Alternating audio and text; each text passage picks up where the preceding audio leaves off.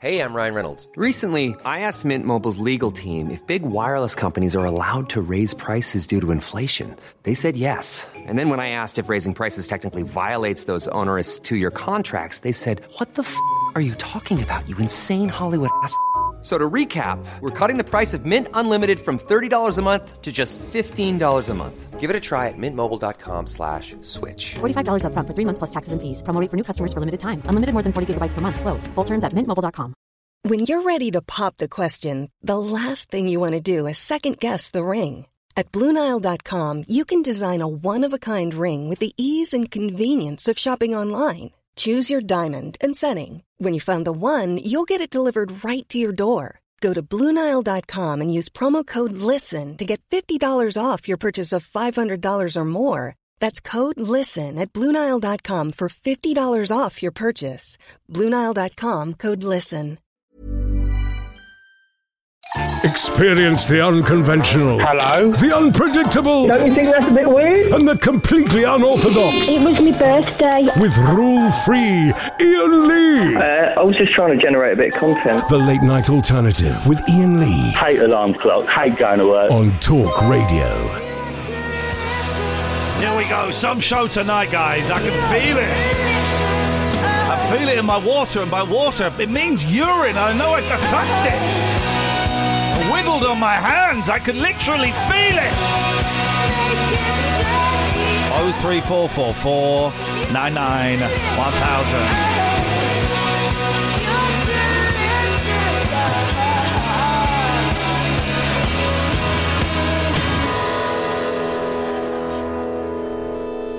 There we go, you see. 0344 499 1000 is the telephone number. We've got Will Storr coming in whenever he turns up. I mean, he said he was going to be about 10:15, so he's still got 10 minutes to be on time. But, I mean, dear God, 10:15? What a weird time to agree. And you mark my words, when he comes in, he's going to get a right royal rollicking, Catherine. Late Night Alternative, Iain Lee. Catherine Boyle. Let's do it in harmony. Catherine Boyle. You do the same. You do the melody, and I'll do the harmony. What's the melody, though? Just your name. Catherine. No, say it normally. All right. Catherine? No, you're saying it like a dick. Just say Catherine Boyle. Catherine Boyle. Say it now. Catherine. You're doing the thing. It's going all ragga. Just say your name. Catherine Boyle. Say it. Catherine Boyle. There you go, that's it.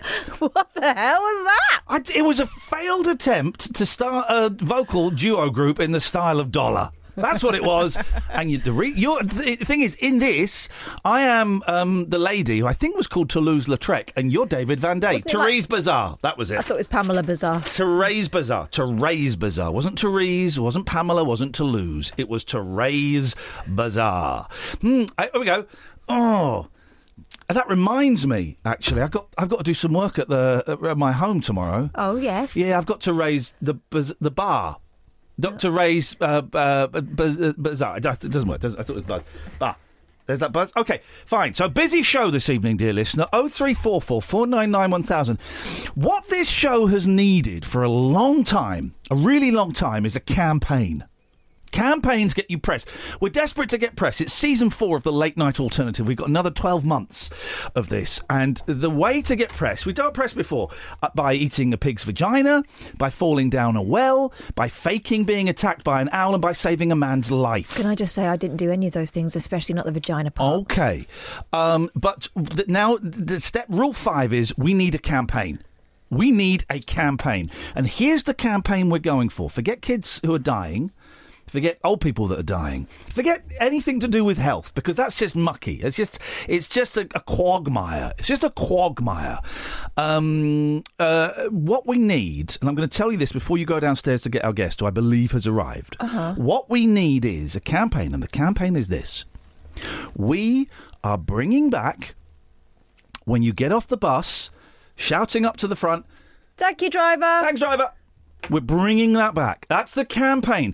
Now, it's a tough one. It's a real tough one. I do it all the time, to the embarrassment of my kids. I don't think I've ever been on a bus with my kids.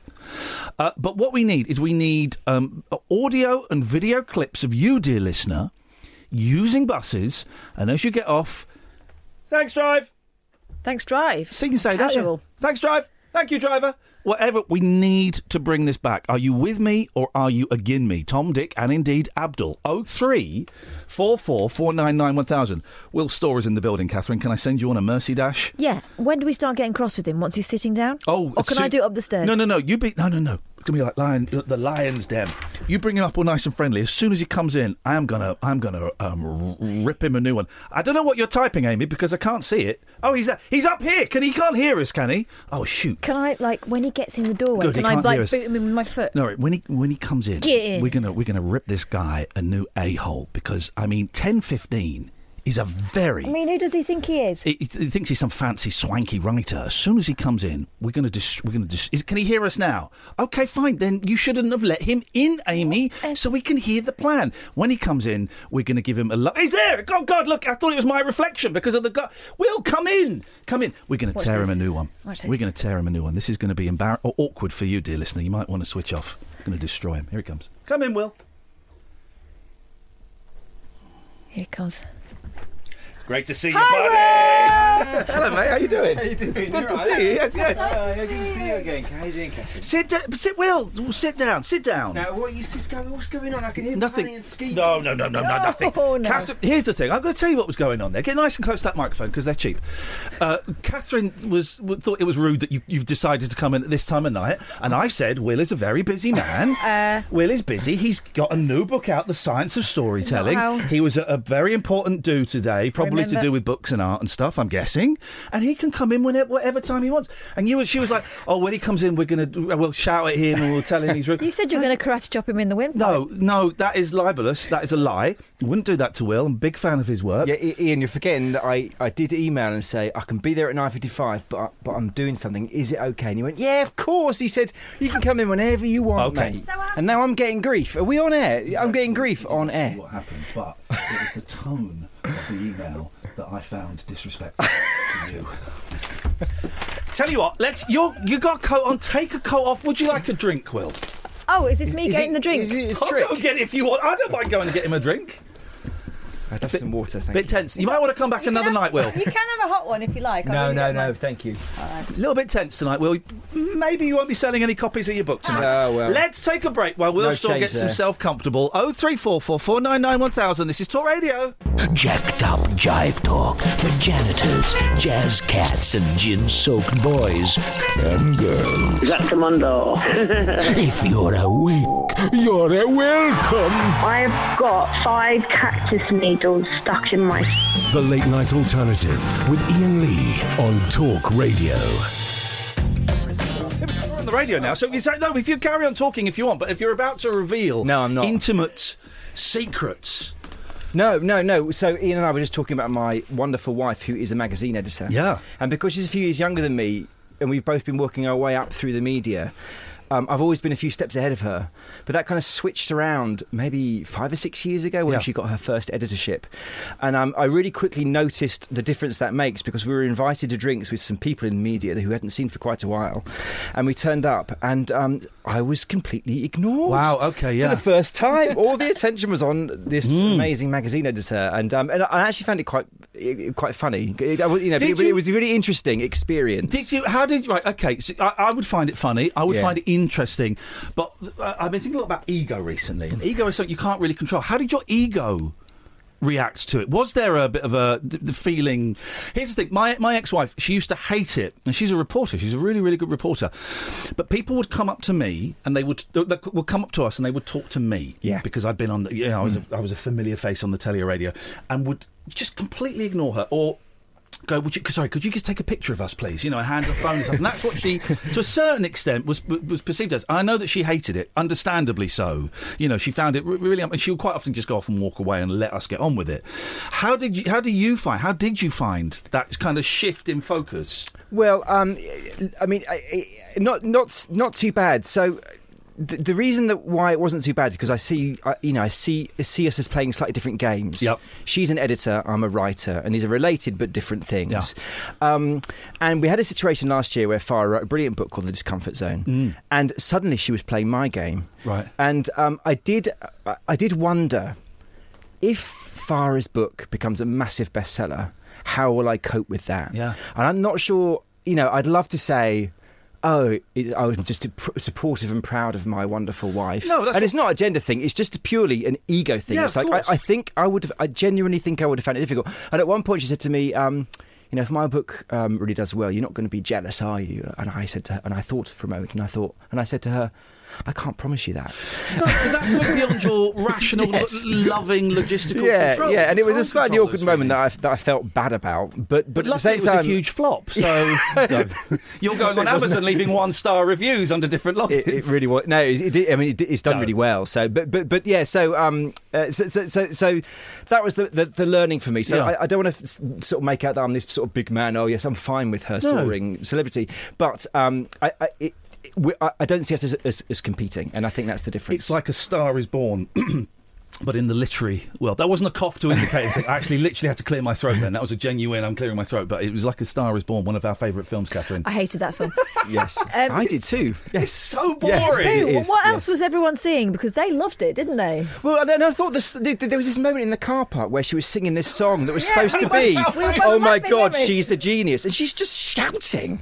But that's what I do with my kids when I go, I think I've got a song, guys. Here we go. I love you so much, my baby. It was like the worst Simon Cowell audition. But isn't it funny? After one listen, he managed to arrange and write the rest of the song ready for it to be performed. Yeah. To her surprise. I have come to the conclusion, and I think I heard Limmy. I don't know if you're how aware you are of Limmy. I love Limmy. Isn't he great? Yeah. And I think I heard him express it first, and I've been thinking about it a lot. I've come to the conclusion that I don't like stuff that everyone else likes. Not in any way just to be difficult or obtuse. It's just, I just don't like it. Star Is Born was getting 4 and 5-star reviews, and I thought it was awful.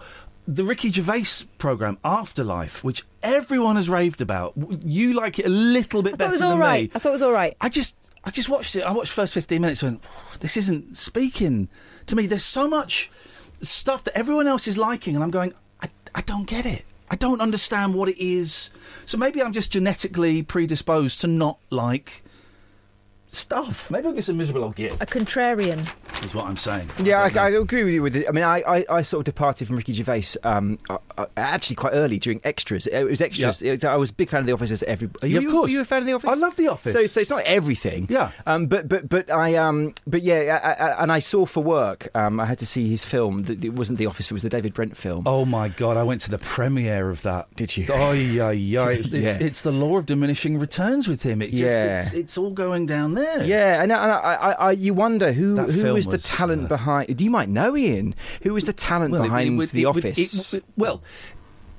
It would appear that since he split up with Stephen Merchant, Stephen Merchant seems to be going, I didn't see the film that Merchant did with The Rock, but that got quite good reviews, a recent film he did.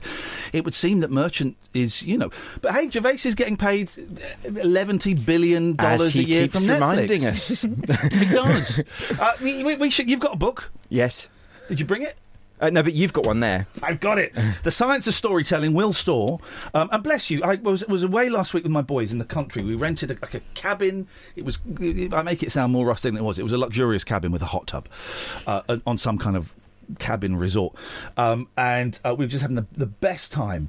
My 7-year-old has got this line now, which he came up with. They got in the hot tub every single day and every single night, and I found some plastic champagne flutes in there, and I poured orange juice in, and then I got in the hot tub, and my 7-year-old turned around to me and went, "More champagne, beautiful." And that line has stuck now. That's now his catchphrase every time he sees me, because he goes, "More champagne, beautiful." And he's totally made it up himself. But last week I got your lovely email saying, "I've got a new book out." In that very British way, when you get Americans emailing, "I got a new book out, where should I send it to you, when can I come on?" Yeah. Which I kind of respect. But a lovely email saying, I've got a new book, I don't know if you'd be interested in having a look. I went, dude, I love you. Of course I would love to read it. And when do you want to come on? I was very flattered. Thank you. We're big fans of yours, Will. But I haven't read it. No, of course. You've only just got it like 2 days ago. So, yeah. So the Science of Storytelling, and well, you tell us what it is.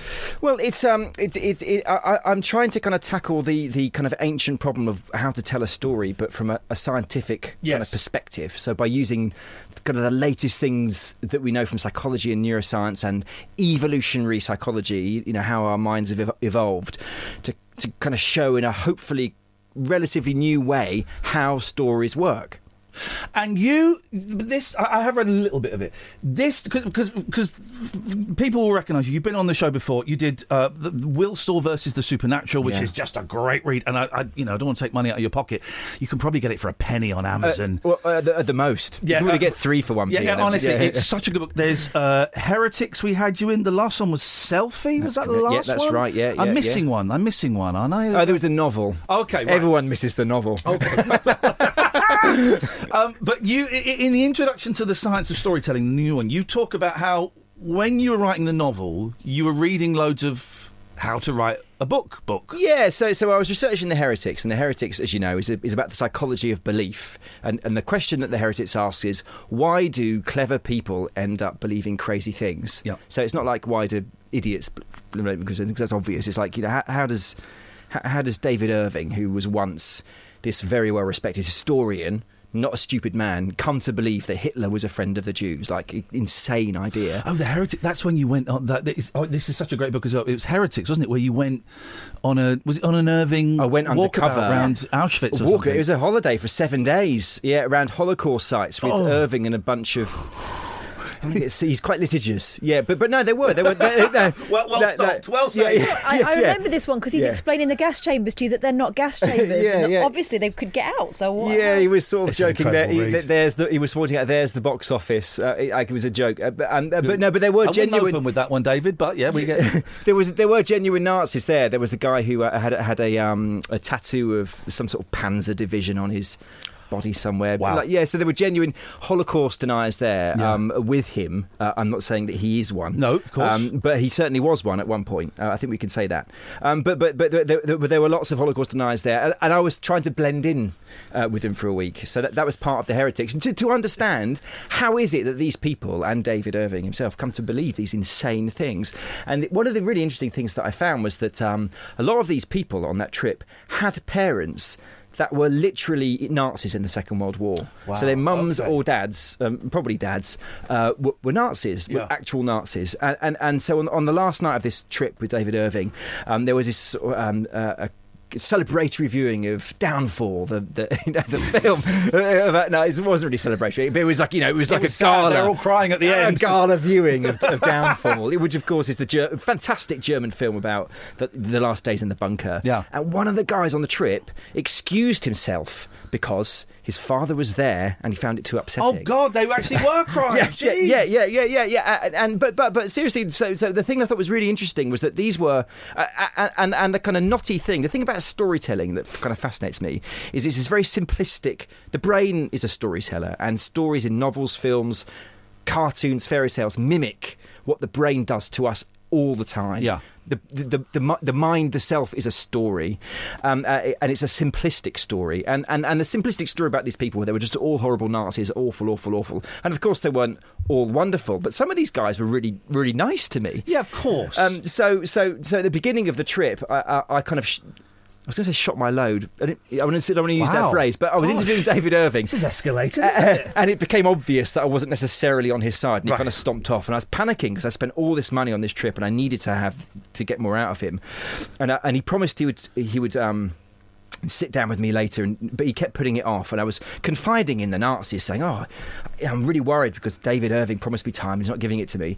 And then at the end of every day, we'd have this meeting, and there would be like a lecture, and there'd be lots of questions afterwards. And it turned out that all the Nazis had conspired behind my back to ask questions of David Irving that they thought would be useful to my book project. Isn't and it was nice? Like such a nice thing. It was really nice thing. But that's the thing, is that we think of Nazis as evil, and it's an evil ideology, but of course, they feed their pets and they love their mums. Of course there is niceness around that denying the Holocaust and hating Jews. I'm not making light of it, but there is that niceness around Well, my kind of, the idea that came out of that was that not all of them, of course, but a lot of them, it seemed to me, were on this lifelong mission to defend the reputation of their parents who they loved. Right. So the thing that comes first is, I love my dad, I love my mum, but the rest of the world is telling me Nazis are synonym for evil. So it can't be true. So you go on this lifelong mission looking for evidence everywhere that it's not true. And, of course, that's how you become a Holocaust denier, because you find all this, in inverted commas, evidence that it's a whatever. When I was away last week, my light reading was a book written by Mae West, one of the daughters of Fred and Rose West. Oh. Really good book. Came out last year. It's called With Love from Mum. And I get confused with the family tree. I think she was possibly the fourth child, because Fred had a couple of daughters before. There was Charmaine, and there was Anne-Marie, and then there was Heather, who was the one they murdered, and I think May came fourth. And it's not really about Fred West. It's about her relationship with Rose West, and for the daughter's relationship with Rose West. And for a lot of it, for most of the book, even when Rose West is in prison and has been found guilty, May still can't believe that her mum, even though her mum used to beat her, even though her mum knew that their dad sexually abused them and would kind of laugh it off, even though the mum would lock them in did terrible things.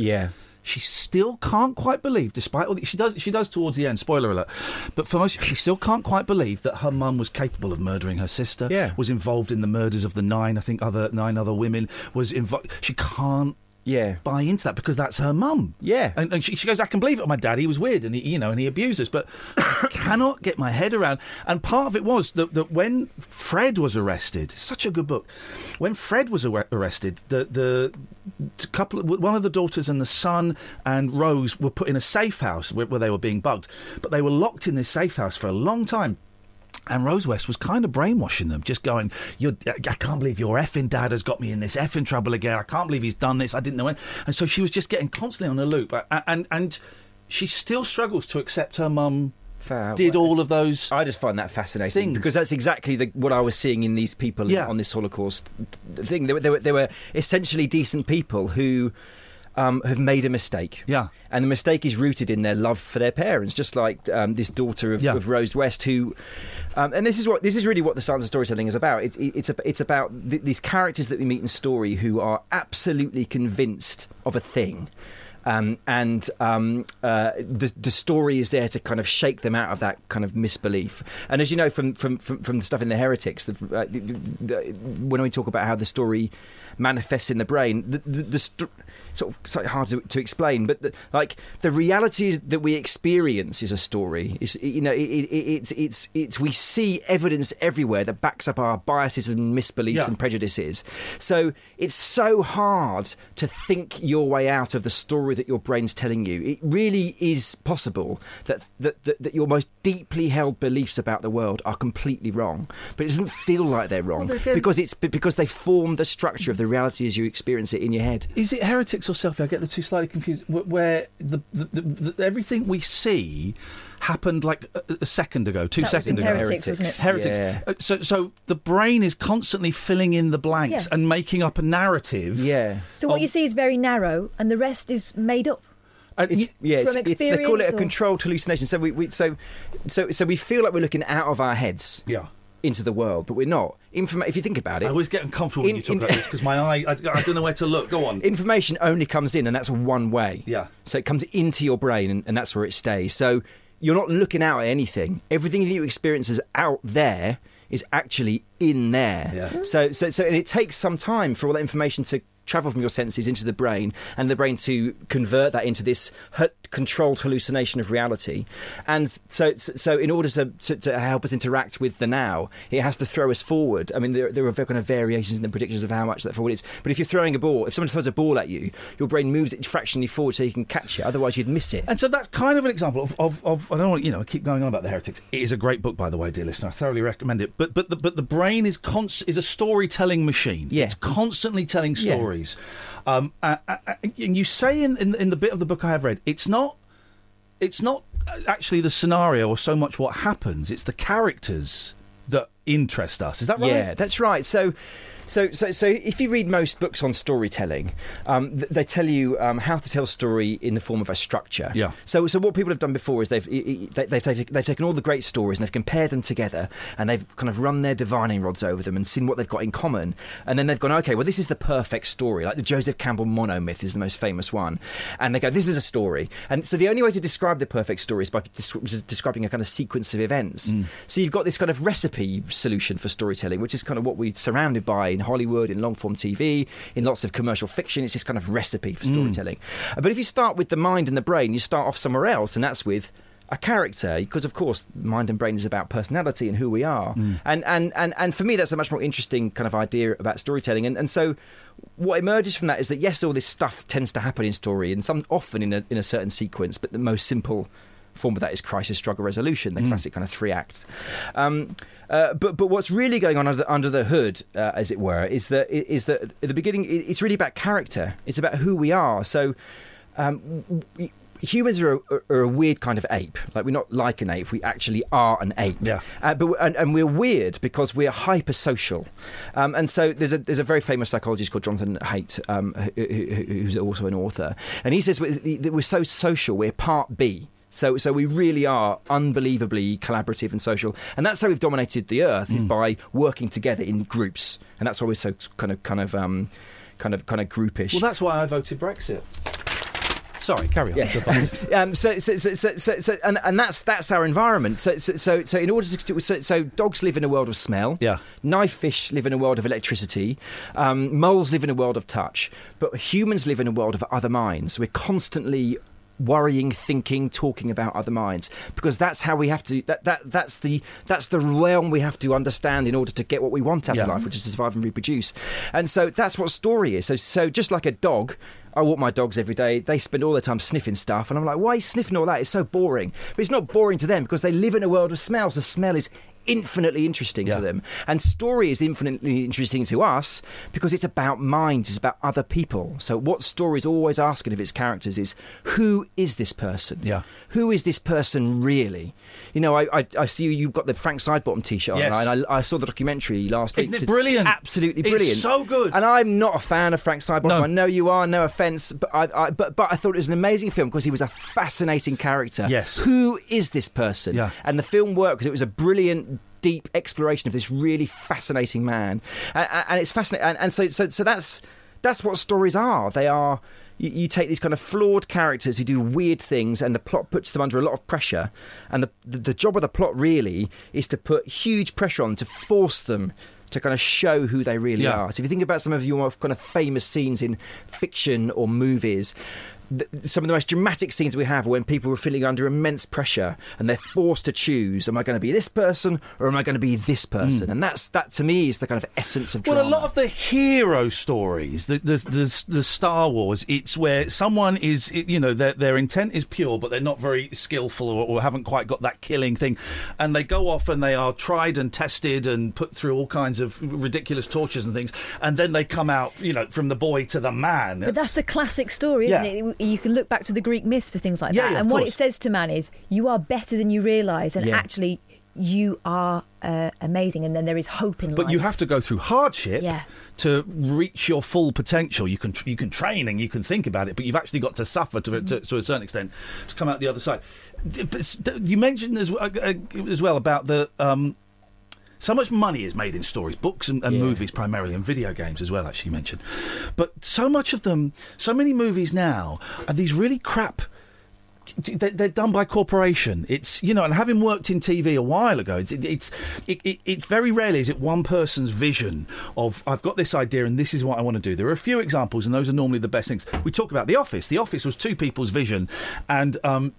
I know that Steve and Ricky, they managed to bat off every bit of input that the BBC made, and they said, we're going to do this, but only if you let us do it our way. Yeah. And so there's hardly any input from the producers. But there's great characters in The Office. Yes. Really good, genuine, three-dimensional characters, which you don't find, as far as I'm concerned, in some of Ricky Gervais's later work. you suspect that other people have kind of got involved. And this is it. So many movies, so many of the big movies, you know that it's been through a writer, then it's been through a director, then it's been through 5 producers, then it's been through the commissioning editor, then it's been through a head of a studio. It's just filtered away, and it's almost like an adventure by numbers. You follow these. You got to hit these specific points. Yeah, that's how it works. And yeah, absolutely right. And there's a good reason for that. I was just sort of talking. The thing I was at tonight was actually a storytelling course by other people.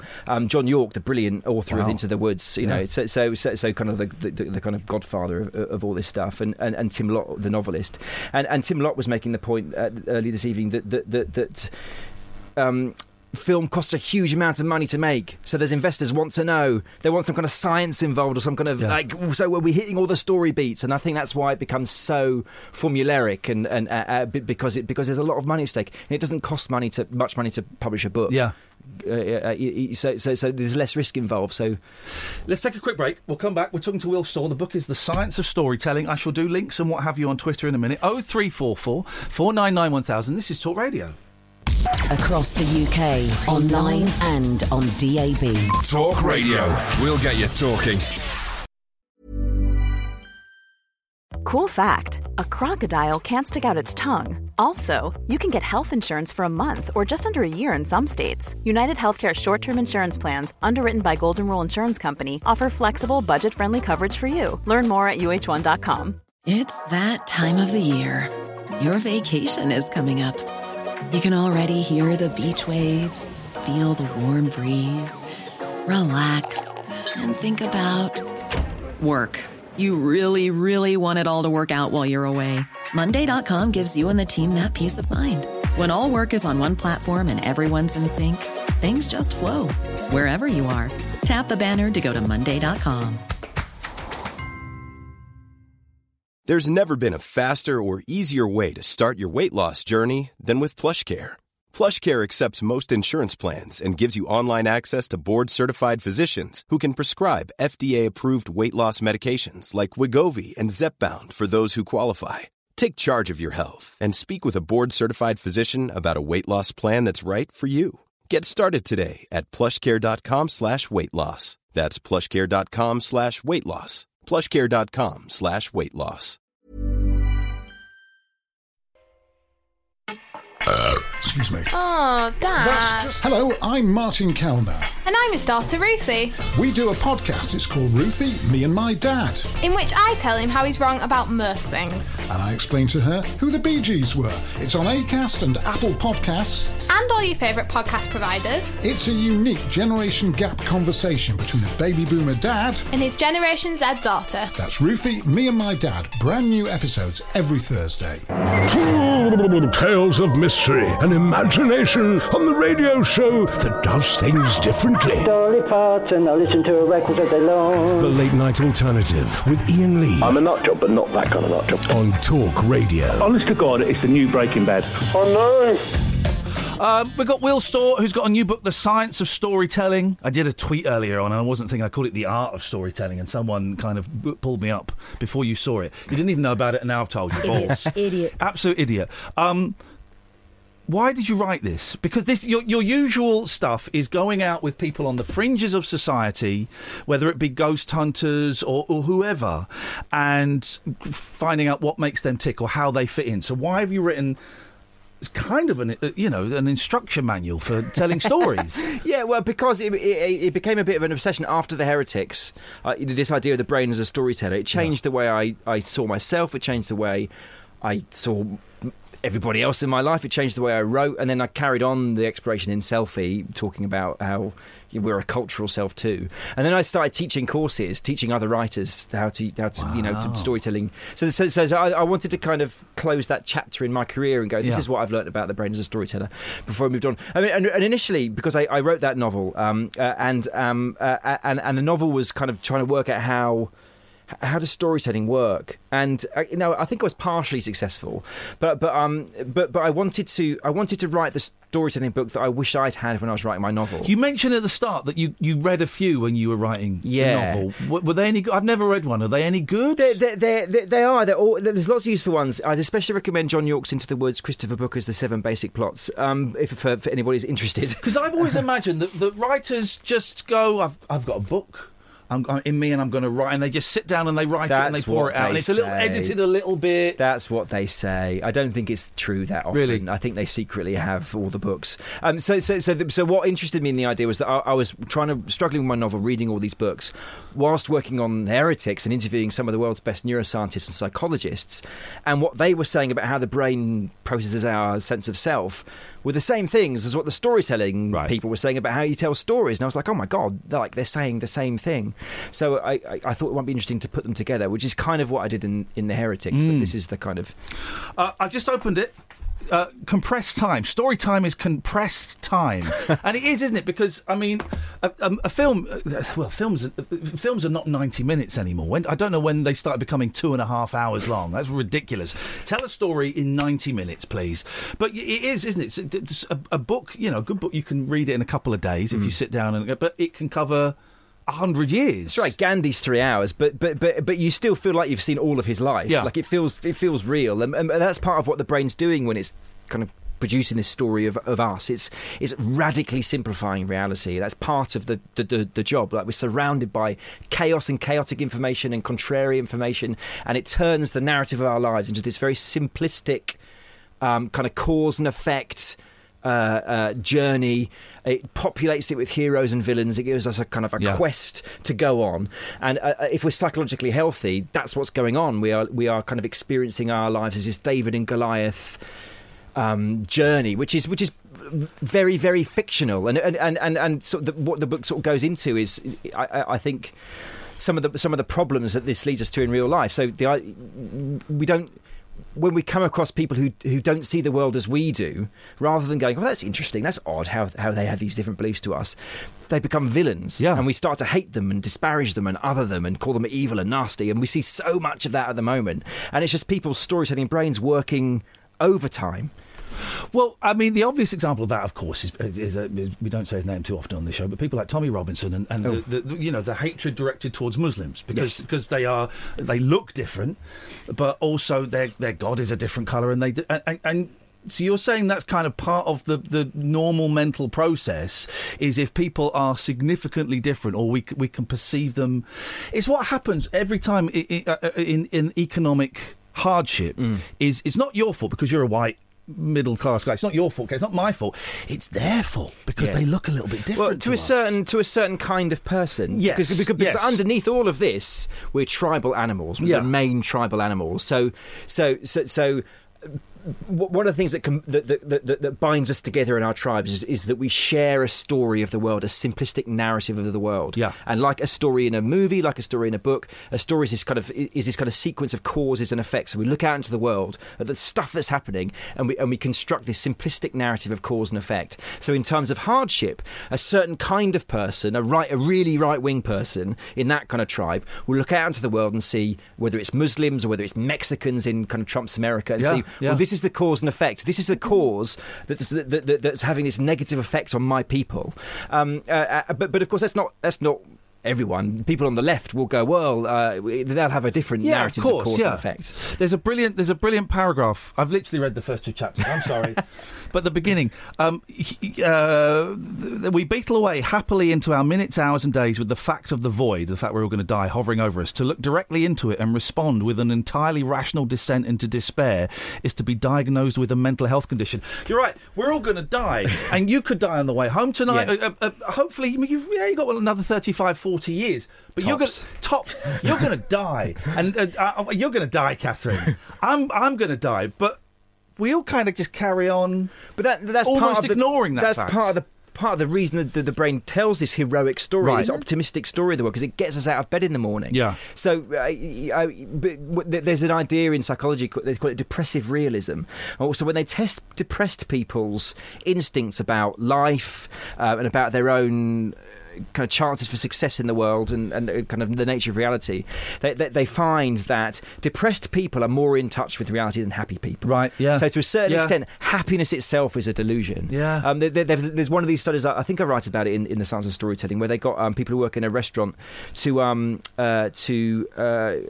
write out all the kind of positive things that might happen for them, and also the positive things that might happen for the people that they work with that they liked, and there were far more things for them than the people around them. We know we're all, if we're not suffering from clinical depression or something like that, we're all kind of being deluded by this optimistic story that says that we are this amazing David on this journey to make our lives and the world around us is going to become better and better and better. And sadly, it's not true. But if planning your next holiday makes you feel like a superstar, you go for it. But the great thing about the storytelling brain is that even when we're hit with failure, we feel terrible for a while, but we pick ourselves up, don't we? It's going to lead to better things. The next time. Well, this is my new thing that I've really grasped onto, is that everything we're doing now, your book, this radio show, everything, we are literally just filling time until we die. This show until 1 o'clock is to hopefully make you feel a little bit better as you edge ever closer towards your inevitable death. That's going to happen. Yeah. How do you teach like a writing class? When you mentioned it, I have an image of like loads of adults sat at desks and you kind of walking up and down, looking over their shoulders, going, yeah, very good. Well, I would change that. How do you do? I'm sure it's not like that. It's a bit like that. Is it? No. So I when I first started doing the course, it was basically me talking for like 4.5 hours, and by the end of it, everybody wanted to kill themselves. Like that happy delusional thing just exploded, and they just. So I had to sort of work out a new thing. So it's kind of broken down into 10 little mini talks, right? And they're broken up with like video clips. We look at things like everything from Citizen Kane to Walter White, Breaking Bad. When the teacher wheels in the VHS exactly. Everyone loves it. Everyone's like, oh God, thank God. So yeah, I do like a week-long course, and for that I've edited. Comes to those? Is it novelists? Is it journalists, or is it everybody? It's a lot of novelists. It's some screenwriters, right? And it's often people who are kind of middle-aged who've just decided, right, the time has come. I'm going to follow my dreams and write a novel, and I want to know how it works. But it's people at all levels in the kind of spectrum. I had a great message from the brilliant Charlie Higson the other day, who's no storytelling slouch, who was very happy with the book and said it was one of the few useful ones he'd read. So that was really great. So it's I think what I'm sort of really happy about is that I feel like it's offering something genuinely new by. This scientific approach and psychological approach. I just reminded, we had a caller from the States. Yeah. Can't remember where he's from. A guy who... You talk about people in middle age, going, oh, I'm going to write the book. And years ago, it used to be called Vanity Publishing, didn't it? Where you would go and get 1,000 copies of your book printed. And now it's incredible, because you go to a website like Unbound, or there's loads of others, and that will print on demand. You know, so you write a book, and if you sell 10 copies, they'll print 10 copies, and it's actually it's kind of lovely, and they look like, in inverted commas, real books. But we had a guy from America. Mm-hmm. Was it him or his wife that phoned up first? I can't remember. I think his wife spoke first, and then she passed the phone to him. Who'd written a book, and he really wanted to publicise it, so he was just looking online for like radio stations, and he saw Talk Radio UK. It's like, wow, okay. So I think he emailed us or something, and it popped up on the screen saying, I've written a book, would love to. So we just phoned him up straight away, this guy, and it was, I paid. I can't remember what it was about. I've got it on my computer somewhere. I paid the $8 for the download. It's not a great book, but he made something. And then his wife phoned up again, didn't she, about a month ago, saying he's nearly finished his second novel. Huh? I don't suppose you'd be interested. Get him on. He's from Texas or something. He's got a very broad Texan accent, selling his book. Good for him. Yeah, good. Well, he's David fighting the Goliath. Yes. I'm going to be a novelist, and I'm going to get all these knockbacks, but it's going to happen. Yeah. And that's human ingenuity. That's human progress. That's what's built the civilised world. So you can't knock it. Oh, well, you can knock it. You can. Because I blamed 50 Shades of Grey. Because wasn't that a self-published book first? Yeah. Well, I actually write about that in Science of Storytelling. So I thought it was really interesting. So there was a data analyst and a publisher that got together a couple of years ago, and they built this algorithm that I don't know how it works. But you basically feed a book into the computer. I'm imagining that somebody's shoveling pages into a slot, but I don't think that's how it works. And it can predict a New York Times Times bestseller with an accuracy of 83%, I think it is. So it's a pretty good thing. I don't know what thing. And they analysed 50 Shades of Grey because it's the big mystery in publishing. How the hell did this book end up becoming successful? And it had this really weird plot shape. They plotted it on a graph, and it's just these regular ups and downs, which you don't often see in story. Well, that's the bedroom scene, isn't it? And, the ups and downs, They weren't regular. But then they also did the same thing with that. What was that other book that came out of nowhere and sold millions? It had Tom Hanks in the film, The Da Vinci Code. Oh, Da Vinci Code, and it had almost exactly the same plot shape. So there's something. There's some weird alchemy that both Dan Brown and E.L. James had both perhaps by chance hit upon. So I talk about it in the book. 50 Shades of Grey, wasn't it a Twilight fan fiction? Yeah, that's exactly what it was. She thought, I'm not done here. Let me write it for myself. And so she's happened upon this thing that's turned out to be a massive money spinner and a range of terrible films. yes. And presumably it's outsold. Is it outsold Twilight? I don't know. Have you? I don't want to show off, Will, but have you ever had any erotic fan fiction written about you? Oh, are you joking? Of course I haven't. Well, I'm good. If you're lucky, I might toss them off. Oh, I see. He has got some. I've got quite a bit. I've got quite a bit of erotic fan fiction. Can we have some? Can we read it out? It's late. Catherine, do you want to find? I had a look last week, actually. Did you? Yeah. Oh, because you think it's. I think it's hilarious. You think it's Can't funny. say it out loud. Well, though, one of them, right? So there's a few, but mainly since the jungle, and there was a few, and then one young lady messaged me on Twitter and said, "Oh, thanks for reading out my fiction." I went, "Oh, okay. We thought it was a lot of fun. Thanks so much." And then I clicked on her bio, 15 years old. So that was the end of that. I know. Wow. Wowzers. So have you got it? Yeah. Now, Will, this is proper. I can't read this out. You've got to read it. I'm excited. Where are we? Hey. No, hang on. Yeah, no, this is this me? No. Oh no, so this is Grace. Hey, I smile, skipping down the little slope beside the red throne where Stanley Johnson is sat. What are we all chatting about then? So this is in the jungle. Oh right, yeah. Looking at my side, I sit down on the log with Iain on my immediate left, Amir on Ian's left, and Jenny to my right. Just about how Iain is a great guy, Amir starts off. Amir must be around 30, but Iain a little younger. Thank you. Dark brown hair coating over a face with lit-up eyes. Charismatic, charming and good-looking. Good looking. That's later. You're jumping forwards. Yeah. Ian's a hit with the ladies in camp for sure. Especially after eating those strawberries, Amir says.